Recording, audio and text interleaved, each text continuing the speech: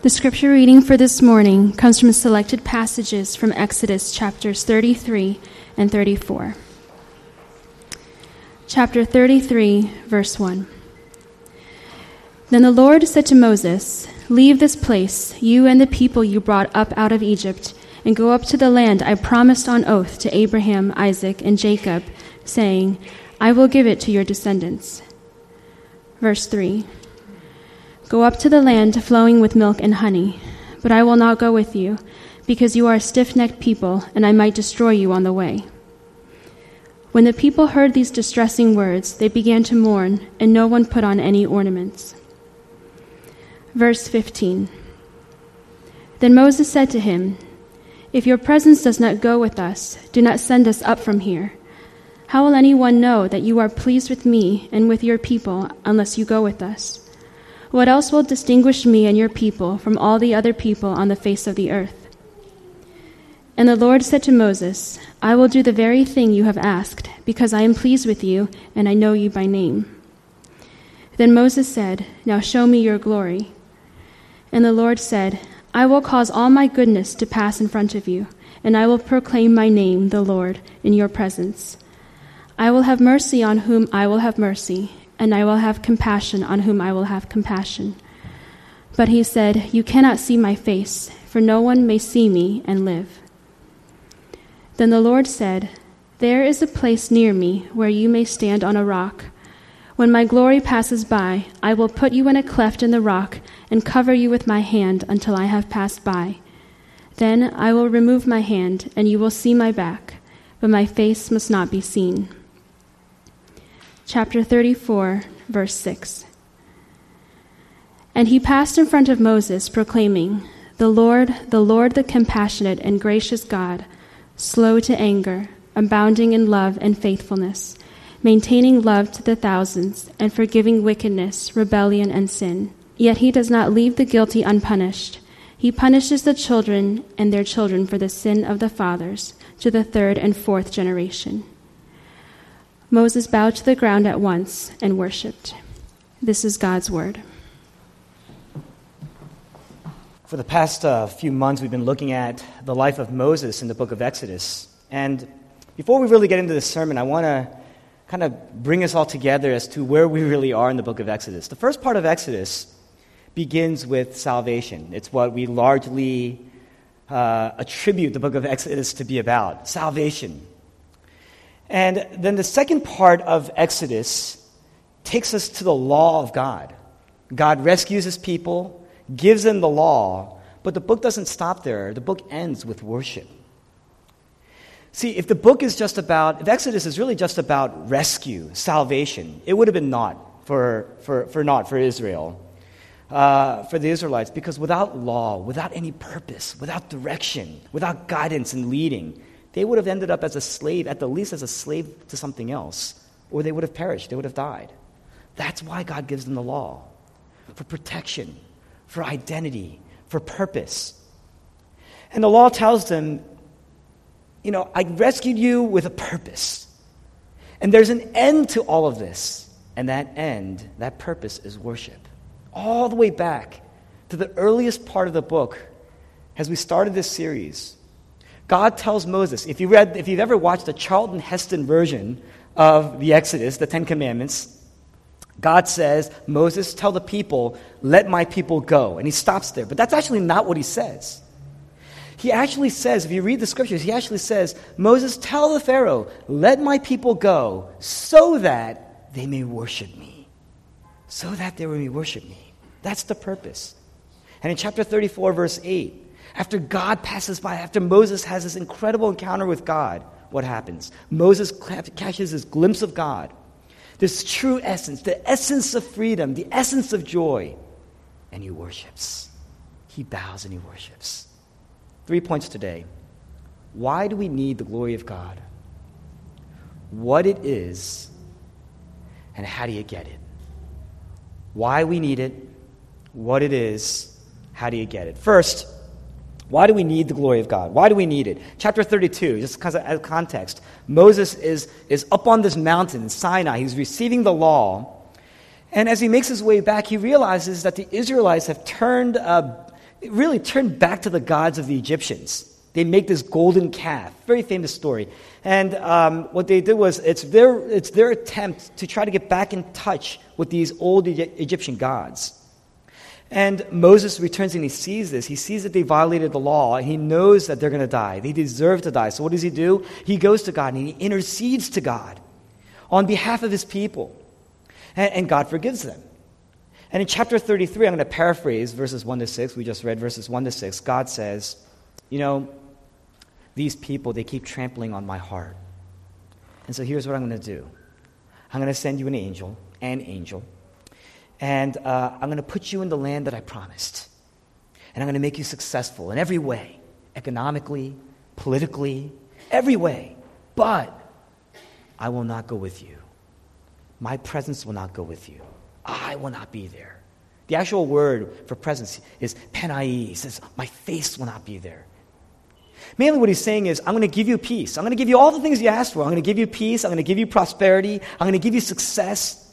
But I'm not going to give you me. And Moses says, no. He pleads with him. He says, no. Verse 15, he says, if your presence, penai, if it does not go with us, do not send us up from here. That's what he says. What does that mean now? When Moses says, don't even send us there unless you go with us. What he's saying is, we're going to shrivel, we're going to dry up, we're going to die. We're going to die without you. We need you. It's not just about the wealth. It's not just about the power. If we do not have your presence, if we do not have your face, we're better off dead. Now, on one hand, you can sense God everywhere. We always say God is everywhere. You go up to the Grand Canyon, or you just take a nice hike, let's say. You know, when you stare out there, there's just this sense that there's something more to life. There's someone there. You sense the presence of God. Psalm chapter 19 says, all of creation, all of nature speaks with a wordless truth. You just know it. You just sense it. But Moses here is saying that there's a difference between just believing in God that way and really experiencing, really getting, really having his presence. Experiencing the pleasure of his presence in a really deeply intimate way. Because in reality, we're built to see the glory of God and to praise God. That's why we're built. But why were we built that way? Why were we built that way? We think, God, he must be like us. God must have this tremendously large ego, and he must be really insecure to create people like us, to build us so that we could worship him and glorify him. Because really, that's why we build. That's why we create. It's to feed our ego. It's to feed, our innovative qualities, our creative qualities. We really use them in a way to feed our egos, which is why we try to step all over people to get ahead, which is why when we sense there's somebody better than us, it makes us feel so insecure and so small, and that's why we work and we work and we work to get ahead again. That's what we're doing. We build, we create in a way that it feeds our ego, because deep inside we sense loneliness and aloneness. We're alone in the world, and so we have to protect ourselves. And we have to find ourselves, discover ourselves. We need to be sufficient, self-sufficient. We need to feel accomplished. We need to experience love. Now, if God was like us and he was alone in the universe, then yes, creation would have been the first opportunity for him to experience all those things, such as love and security. That's absolutely true.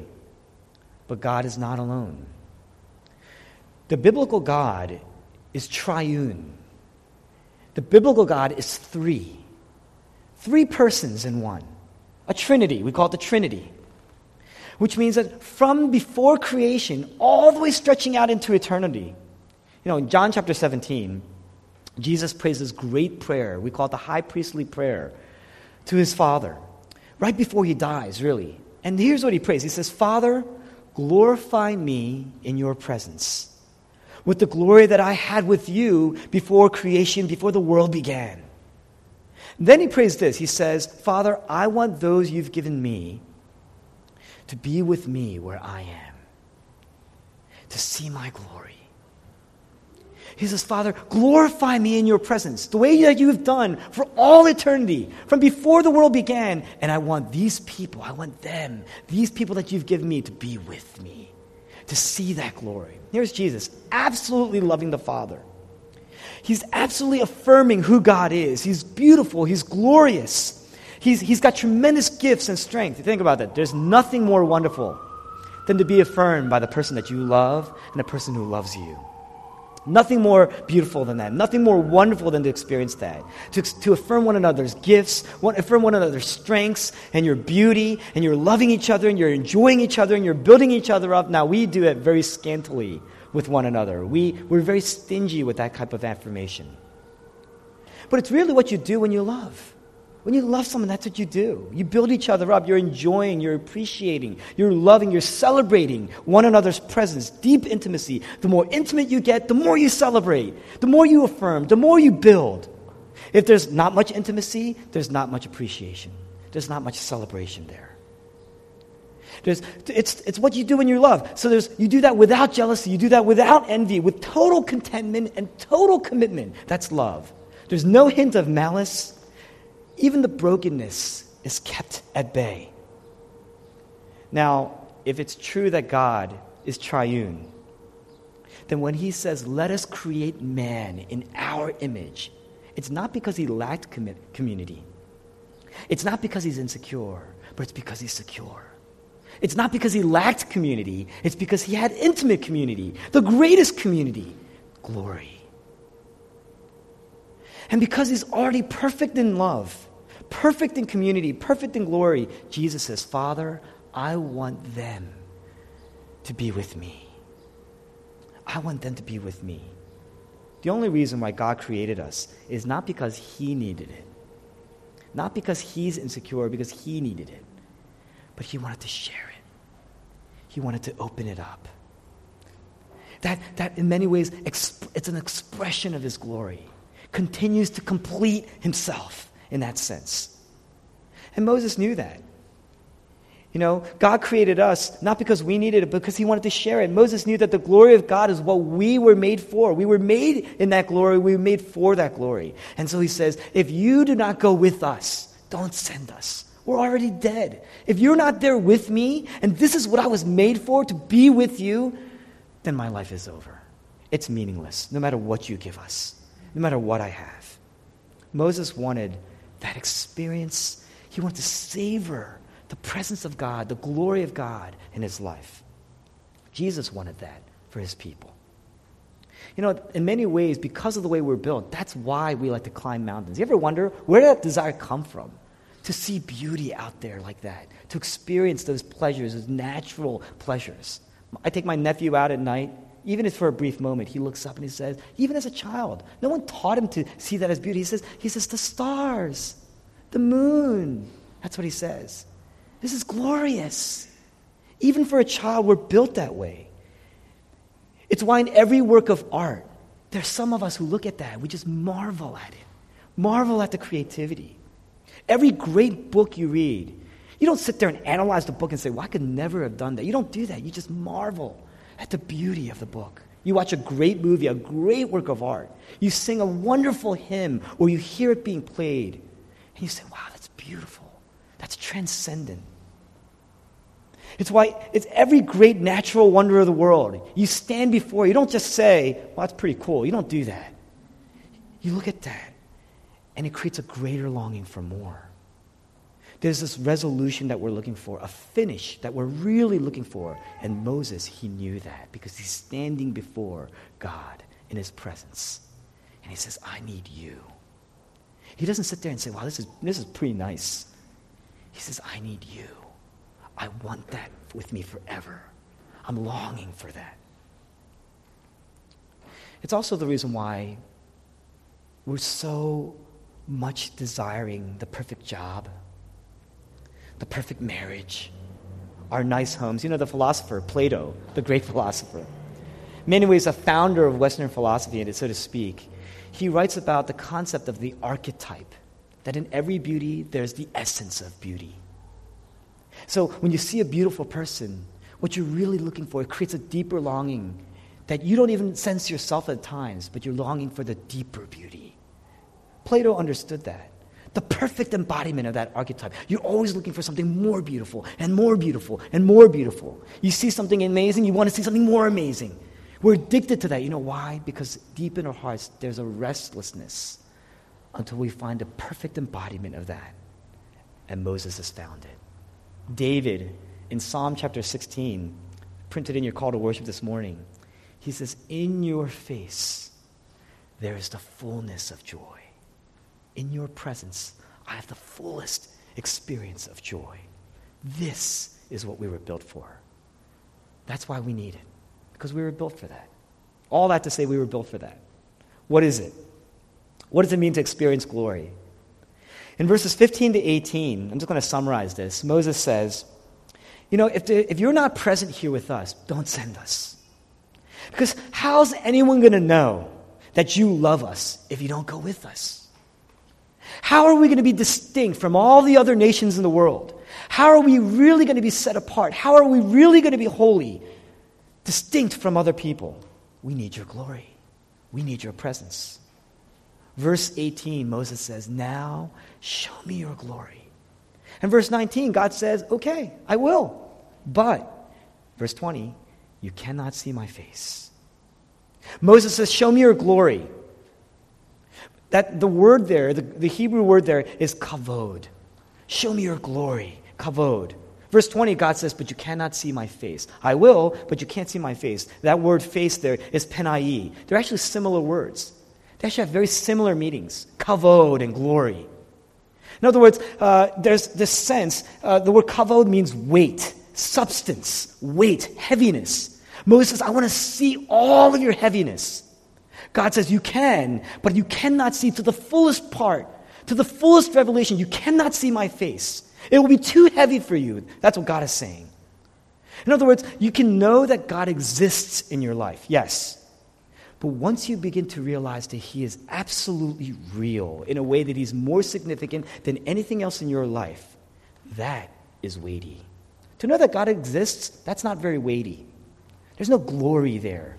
But to know that He is the most, once you encounter Him in a real way, you realize He is more real than anything I've pursued. And that makes Him more significant than anything else I pursue in my life. That becomes very pressing. It becomes very weighty on us. There's substance there.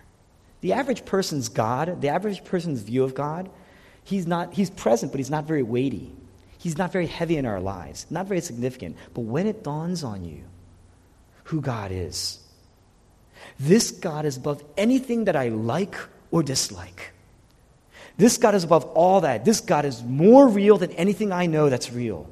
This God argues with me. I couldn't have created Him, because we don't create anything that actually argues with us. This God argues with me. This God I disagree with at times. I realized I didn't make up this God. That's when you realize I need to submit to this God. Moses, verse 8, chapter 34, he bows down and he worships. Once you realize that God is more important than anything else, that His presence is substantial, that you need Him, that He's no longer on the outskirts of your life. When you experience His glory, what you're saying is nothing else matters. Everything else is negotiable. At one point, God was negotiable. Everything else mattered. But now when you've encountered a real God, you realize everything else is negotiable, and it's God that matters forever. God is the one that's non-negotiable. That's weight. Moses saw it. Moses says, I need it. I need you to see your glory. I need to see you. I want to see your face. So the word glory, kavod, similar to the word face, means weightiness, substantive. But the word face, think about it this way. I'm going to talk about it very practically. When you start, singles, when you're interested in somebody, at one point that person was in your life and you're like, whatever, right? They're just there. You know they're there. You know they probably sat next to you many times. But at some point, you start to have feelings for that person. You start to love this person. You start to get to know this person in a deeper way, and you want more of this person. What happens? You want to see them all the time. You want to see their face. You want to see their eyes. You want to be able to talk to them face to face. You want their presence in your life. Right? That's what happens. I'll say it another way, and the reason why is because you really want their closeness, you really want intimacy, you want connection. When you see a friend, right? Someone you haven't seen in a while. What's the first thing you do? You look at their face. You go, hey, and you look out to embrace them, but you look at them eye to eye. No one sees a friend that they haven't seen in a while, a close friend that they haven't seen in a while, and stares at the ground. No one does that. When's the last time you've ever done that? You don't do that. I'll see it another way. If you're angry at somebody, spouses, you get angry at your wives, you're angry at your husbands, right? You get angry at somebody. What happens? The first thing you do, no, what do you do? Get out of my face. Because what you're saying is there's a distance. You slam the door, right? There's a distance. You will not see my face. Because a face, in every culture, through history, is a relational gate, the access point to intimacy. That's what the face is. And so when Moses says, show me your glory, God says, I will. I will pass by. But you cannot see the full. I want to be intimate with you. In fact, he brings the leaders of Israel in chapter 24, after giving them the law, he brings them together and he feeds them, which is a sign of intimacy. He's nourishing them. He's with them. But they don't see his face. They see his feet. And they say his feet. They come back and they say his feet were glorious. That's what they said. They said it was like sapphire. That's what they said. Here he says, Moses, I'm going to do you one better. You get to see my back.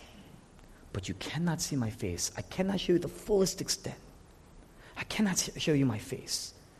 Moses desires that closeness, the entry gate to the relationship, right?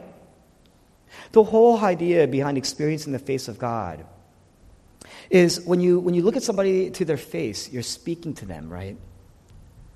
Moses is saying, I want you in my life. I want you to speak into my life. I want you to shape my life.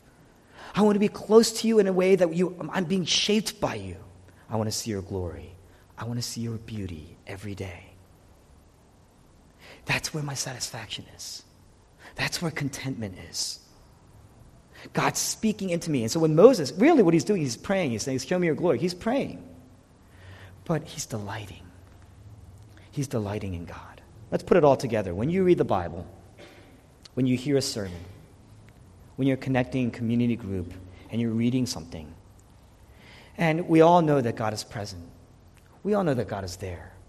But the moment that you sense that God is speaking into you through his word, all of a sudden, his presence didn't matter before, maybe even just in the last hour. But now it becomes real. It becomes weighty in your life. It's sitting on your heart, and you know it, and it starts to shape you. And you want more. You want more of that beauty. You want more of his face. What's your prayer life like? When you pray, what do? Are you just praying for things? Moses, he's not like he's staring in an abyss, some darkness, and he knows where he is. He knows who he's talking to. He's staring into the beauty of God. And he says, like the Grand Canyon, the way we stand in front of the Grand Canyon, we say, wow, this is so much, it's overwhelming. We say what? It's breathtaking. Moses is saying, I'm standing before the beauty presence of God. It's breathtaking. It's what, there's a place in Boston, when I lived in Boston, there was this place called Magnolia that I used to trek through. To get to Magnolia, you had to drive, first of all, about an hour outside of Boston, and then you got to park your car in some remote spot, and then you got to walk into this gateway in the woods, and you got to trek through, and there's really no guide. It's one of those things that people just know when they're up there. You got to trek through. There's kind of like a man-made trail because so many people have been through it. But you start to trek through, and on a dark night, it's creepy. It's there's no lights. So you track through with a flashlight. You kind of make your way around, and there's tons of places where you can there's thorns and there's thistles and there's places where you can trip over. But once you kind of break through, there's a clearing, and then you got to do a little bit of rock climbing. You climb up onto this rock, and when you stand out, there's the entire North Shore. And it's beautiful. It's breathtaking. You kind of sit there, and there's waves crash against this rock. It's the North Shore, crashing against the rock. And you stand there in the darkness, and it's breathtaking. And you can sit, the Romantic poets, they believed that in every aspect of nature as they stand out, there's this deeper sense of reality that is yet to be consummated, yet to be fully experienced and known. And that's why they scaled mountaintops. Here's Moses on a mountaintop. Those Romantic poets, they just experienced a taste of the glory without even knowing. Moses is standing in the presence of God, and he says, I need you. C.S. Lewis once thought, He said he used to think that God is very egotistical to ask us to glorify him. But then he realized that, people, they praise whatever they value. It's just we're built to worship, built to just praise naturally. We praise anything that we value. You have parents constantly talking about their kids. That's how you know that's because they glory in their kids. Right? They value their kids so much, it's to the point of glory. We praise anything that we glorify, that we value. And we're constantly urging other people to join in all at the same time. That's what we're doing. And so it could be anything. You meet a celebrity. Guys, guess what? Because you're standing in the presence in your mind of something glorious. We take selfies, right, with celebrities, oftentimes the celebrities at a distance, because we want to say, I was close. That's what we're doing, right? You find somebody incredibly attractive. What do? Do you just keep it to yourself? No, the first thing you do is you say, yo, I met this person, or I saw this person, right? That's what we do. And there's a glory to that person because when they come near to you and talk to you, your legs start to shake. You want to run. That's the first inclination. That's the first instinct that we have. You hear a great speech. You watch something amazing, even in sports, an amazing play. It could be anything. A talented musician, a great writer, a good stock ticker that you found. The first thing you do, you want to praise it. You want to share it. You want to share it with other people. You get that? You say, isn't this amazing? Enjoy an amazing meal. We can go on. Enjoy an amazing meal, a rare wine. You're on vacation, and you look at the water. You say, isn't this glorious? You're on a first date. You're going to meet somebody that you know could change your life. You're holding your newborn for the first time. Coming to the Lord. We say, this is glorious. You say, look, listen, I got to share this with you. We're built that way. We can't help but praise things that we value, praise things that we enjoy, because the praise doesn't just express the joy, it completes the joy. John Piper says, he takes really the first question in the catechism, and he says, the chief end of man is not just to glorify God and enjoy him forever. The chief end of man is to glorify God by what? By enjoying him forever. In God commanding us to glorify him, he's inviting us really to enjoy him. The weightiness of who he is, the beauty of who he is, the substance of who he is, the intimacy of who he is, the majesty of who he is, the kingliness of who he is, his beauty. That's what it is. So we talked about why we need it. We're built that way. We can't live without that glory. We talked about what it is, its weight, its substance, its significance, to know that God is more significant, more important than anything else, the only non-negotiable in our lives. No matter how much you value anything, how do you get it? God has invited us in to enjoy it. How do you get the presence of God? It's the last point, getting it. I'm going to begin with a question, really. Why do you want it? I talked about why we need it. Why do you want it? Why do you want the presence of God? Why do you want to see his glory?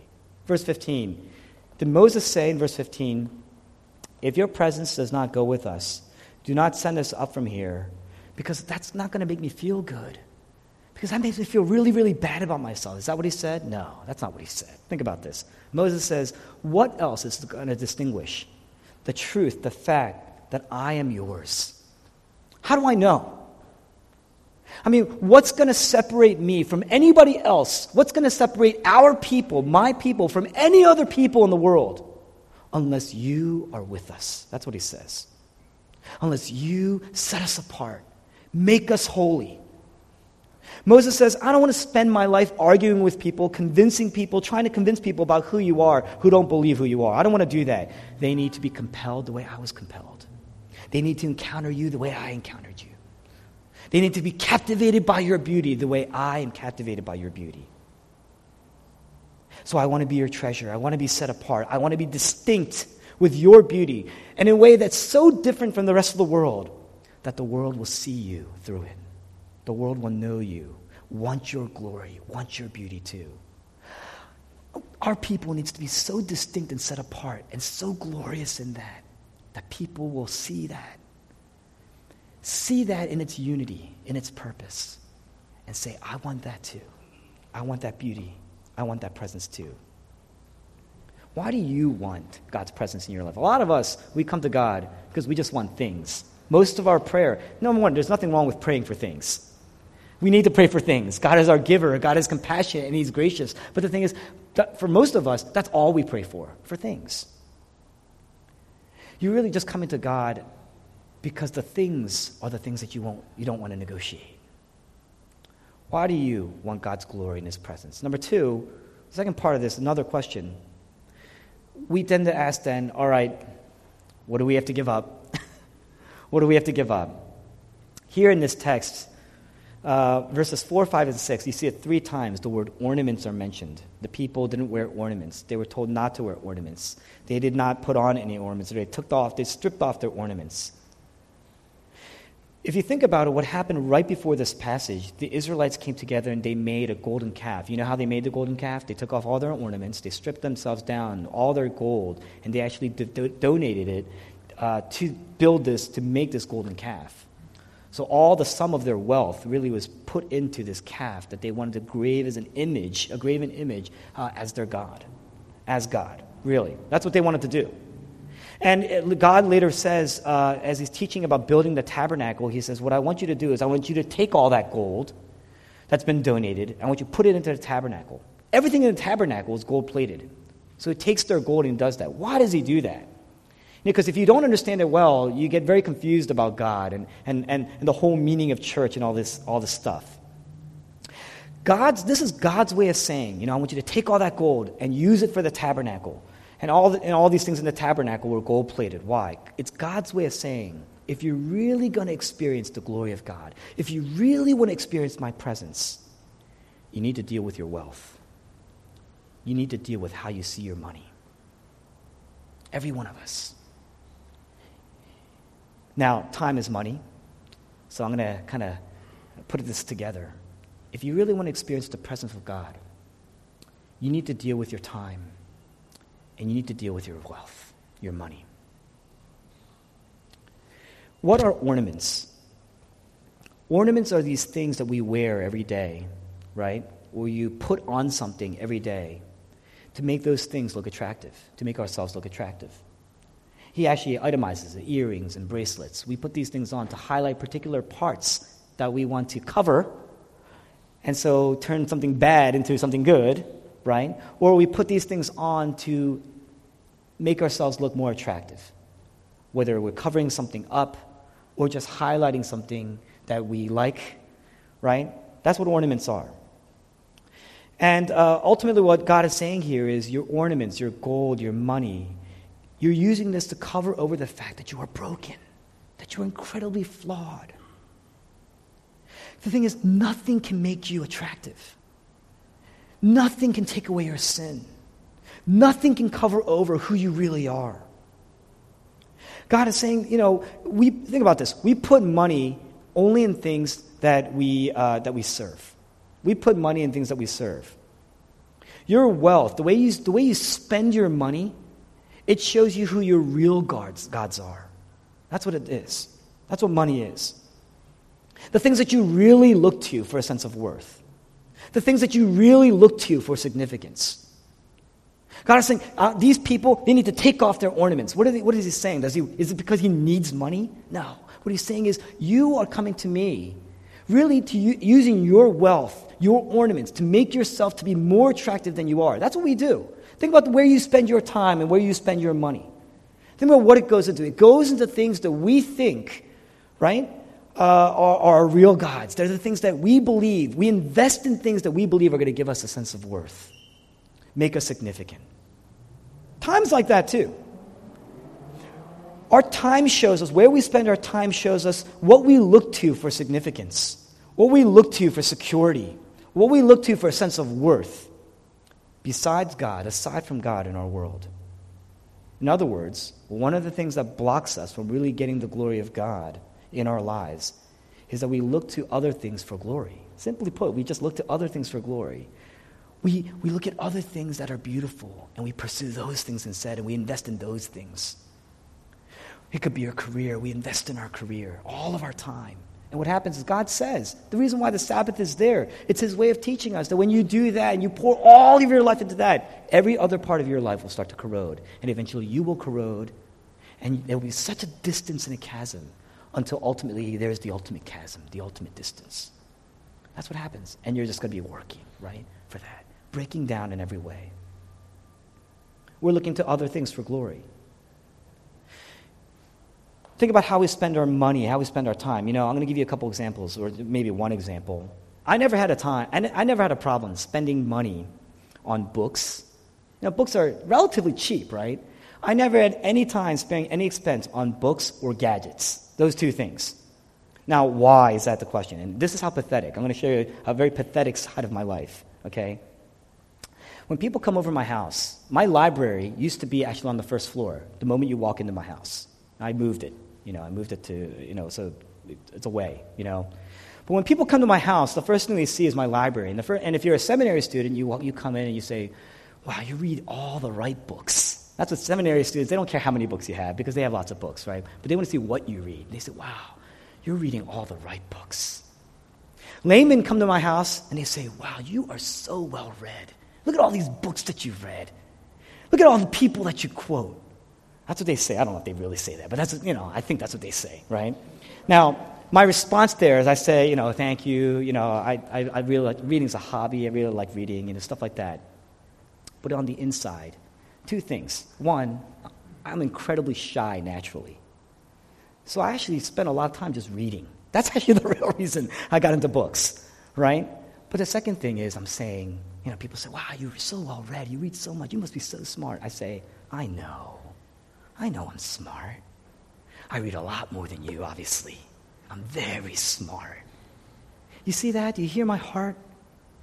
In a sense, the books are like my golden calf. They're what I look to besides God to know that I matter, to know that I'm significant, to know that I'm worthy. Very pathetic, right? Gadgets, materialistic things. Let's talk about material things. I don't know, for women, what's an equivalent for a gadget for a guy? Something that you carry around with you that is not very important, and people spend exorbitant amounts of money for no real reason when it doesn't serve, it only serves particular functions, like a purse, I suppose, or something like that, right? Material things, right? It started very young. It begins with, when I was a kid, the big rave was Cabbage Patch dolls. Everybody had a Cabbage Patch doll when I was in first grade, except for me. I didn't have a Cabbage Patch doll, right? That moved into Transformers and G.I. Joes. The latest ones. Everyone had to have the latest ones. I didn't have many of those. I had some. I didn't have many. And then that moved into video game consoles, right? You start out with the Atari 2600, and then, my generation at least, then you got the, Super Mario Brothers with Nintendo, and then, PlayStation and the Wii, and then now you have, like, the Kinect, the Xbox and all that kind of stuff. Now, and then for me, I moved right into the Macintosh. And then from that point on, it set up a trajectory of poverty and bankruptcy for the rest of my life. I mean, every time something new comes out, I'm standing in line. I'm up till 3 a.m, clicking the refresh button, so that I can make these purchases. We're addicted to these things, right? Why do I do that? Why do I buy these gadgets? You know why? I have to think about this, but it's really true. Because, nowadays, you need a nice smartphone to keep you connected. And you want to get the best one that's going to keep you the most connected, to make you most knowledgeable, to keep you sharp. You want to do that in an efficient way, in a way that I can use, because I'm actually very dumb when it comes to technology. It helps me to keep up. That's what it does. There's this passage in Acts chapter 17, verses 20 to 21. Paul is actually in Ephesus. He's there with these incredibly brilliant people. And verse 20 to 21, it actually says that the people that Paul was speaking to there, they were there, they gathered at this place really to keep up with the latest ideas, the latest trends. But then in verse 30, Paul says, God says, you're ignorant. That's your ignorance talking. You know why? Because that's how you look for your sense of worth. That's how keeping up, no matter which way, no matter how shallow, no matter how deep, that's where your security is. And when you don't have that, when you don't have the iPhone 6 Plus, you feel empty. So some of us, it's probably a lot less material. It's your children. And so here you are, you're neglecting the spiritual state of your home, but you're pouring into your child, and you see that you feel like you're living up to your responsibility. As long as my child is safe, as long as he's flourishing and thriving. Gosh, children, careers, all these things. These are golden calves that we're pouring into. That's what we're doing. And God says, I want you to bring them to me. It's going to be placed in the tabernacle where I am central. Worship. That's the meaning of the gold. That's why he wants the gold. The main ways that really help us to spiritually focus on God is number one, you got to watch what you're doing with your time and your money. But secondly, you need to share it. You need to give it.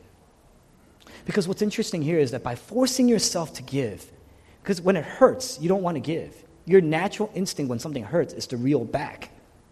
But when you it's counterintuitive. When you force yourself to give, not only does it become an expression of your faith in God because you realize, wow, I really look how much of a grip money has on me.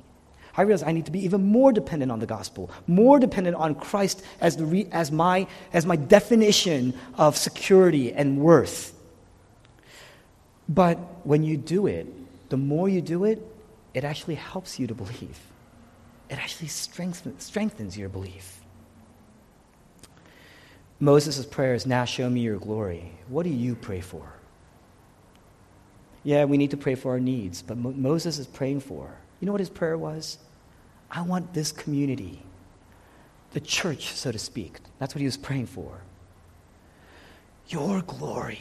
We want your glory so that we can show the world that glory. Can you pray? Can you make it your prayer to show my church your glory in this city so that the city can see your glory? And then practice that. That's the prayer. How do you practice that? How do you put your money where your mouth is? You get it? You got to give. That's how we do it. You see that? Now, Moses prays, show me your glory. The Lord says, I'm going to show you all my goodness. Verse 19, I'm going to show you all my goodness. To see all of his goodness is to see his glory. And he places Moses in the cleft of this rock, and God passes by. And Moses didn't see like bright lights, flashing lights. Rather, he heard something. It wasn't so much what he saw, it's what he heard. And this is the essence of God's glory. Chapter 34, verses 5 to 8. I'm going to show you verse 6 to 7. He says, the Lord. Whenever you see God or anybody repeating something in the Hebrew in a doublet referring to a person, the Lord, it means they are passionate. They are emotional about it. He says, the Lord. What is he emotional about? I am compassionate and gracious. I am forgiving, and yet I will not leave the guilty unpunished. That's what he says. There's a lot there. There's a lot I could say about this. I could spend an entire sermon just talking about that. Today we're going to focus on what he's saying here. He says, I am absolutely forgiving, and yet I'm absolutely punishing. I will love you, and I will love you, and I will love you, and I will destroy, and I will punish, and I will not let anything go. You want to see the essence of God? You want to see the glory of God? You want to see the beauty of God? He says, I am so loving, I will not let anyone die. And yet I am so just, I will not let any evil go. In other words, why is it that people, everybody gets let go? He says, because I'm good. And then he says, why will I not let anyone go? He says, because I'm good. I'm going to let everyone go. I'm going to let nobody go. That's all of me. Do you get it? Do you get it? He says, that's all of me. My glory, my essence. Now, when we look at that in our Western civilized minds, in this either-or philosophical generation, right, in our world, in our Western world, is bound by the either-or, we say, well, God can't be both. God's either loving or he's just. He's either forgiving, right, or he's punishing. He can't be, how can he be both to the same person? How can he be both? In John chapter 1, we read, and the Word became flesh and dwelt among us. His presence was with us, and we beheld his glory. Moses only got the back side of God. But in Jesus Christ, we get full access. We get to experience God in full. Why? When Jesus Christ came to earth, From all eternity to eternity, he knew the face of God. He saw the face of God. Hebrews chapter 1 says he is the face of God. He is the exact representation of his glory, his radiance. He had the glory. In John chapter 17, he says, glorify me in your presence. It's God glorifying Jesus, Jesus glorifying the Spirit glorifying God and the Father, the Spirit glorifying Jesus, Jesus glorifying the Spirit, Jesus glorifying God. He says, glorify me in your presence the way you've always glorified me. But on the cross, he says, my God, why have you forsaken me? That's what he says. I've had the glory. I am the glory. I am the fullest, perfect embodiment of the glory of God. And yet God has departed from me. That's what he says. On the cross, Jesus lost the face of God. Jesus lost the intimacy. Jesus lost the connection. Jesus lost the glory. Jesus lost the beauty. In fact, he was beaten to a pulp by the time he got to the cross. There was beauty, ultimate beauty was marred.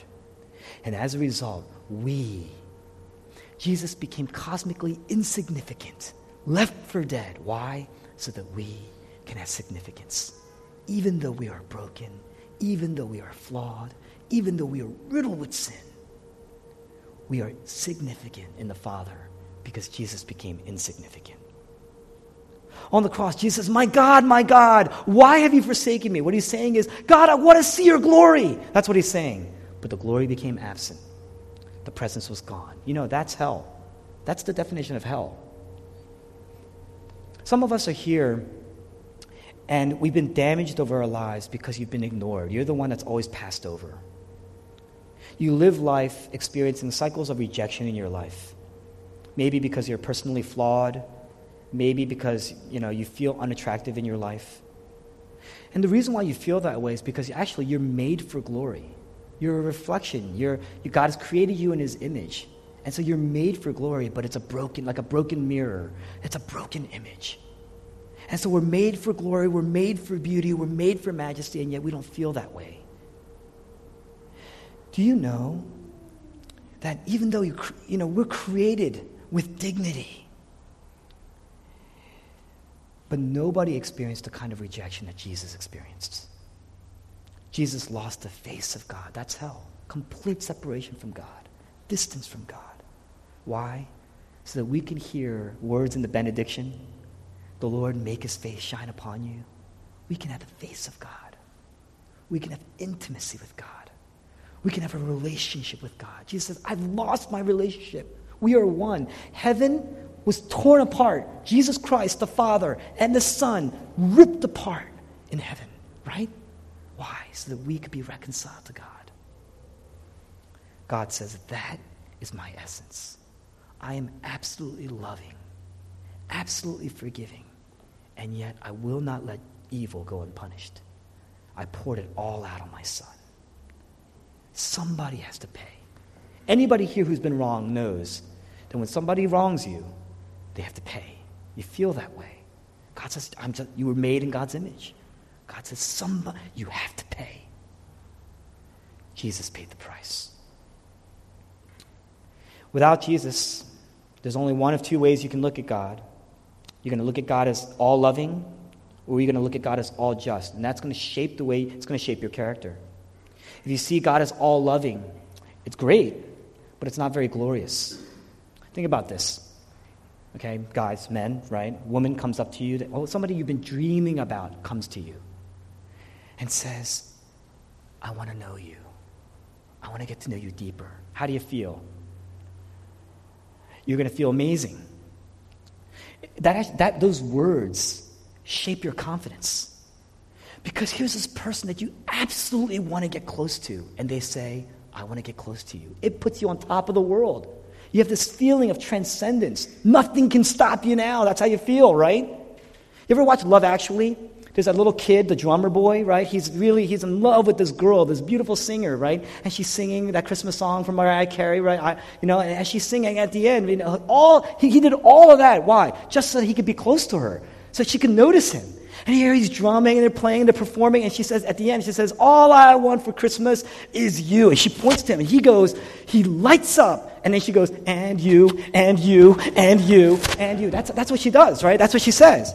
Think about it. If this woman comes to you and says, I want to be with you, you puts you on top of the world until you realize, what if she says, yeah, I want to be with you and you and you? You don't feel special. You're deflated. God just being loving is not glorious. Just being loving is not glorious. There was no cost. God just being just is an amazing thing. Evil will not go unpunished. But that's not going to shape you either. Because you're going to have to work to stay in his favor. There's nothing glorious about that. You're going to work and you're going to labor, you're going to pay. One way or another, you're going to pay. There's no glory there. It's not going to shape you. But to know that Jesus went the distance, to know that Jesus paid the price, to know that he lost connection, to know that he was separated from the Father, that heaven and hell were literally hell was kept at bay, and heaven was ripped apart at the seams for your sake. That is glorious. That is glorious. Behold Jesus. You know, it doesn't take work to behold. What's the application here? I'll tell you the application. Fix your eyes on Christ. Look to Christ. Look to the cross. The one thing that in your body, you know, all the things that we do require certain types of skills, but one of the things that takes no skill is to see, right? If you're able to see, you just look to the cross. Behold, we beheld his glory. It doesn't take any work to behold. You either behold or you don't. If you're trying to behold, you don't behold. You see, you don't believe. Take Jesus out, no glory. But let Jesus in, it's going to shape your life. There it is. That's the gospel. That's what it is. Bring Jesus in, you're going to find what you've been looking for your entire lives. Do you believe that? Let's pray.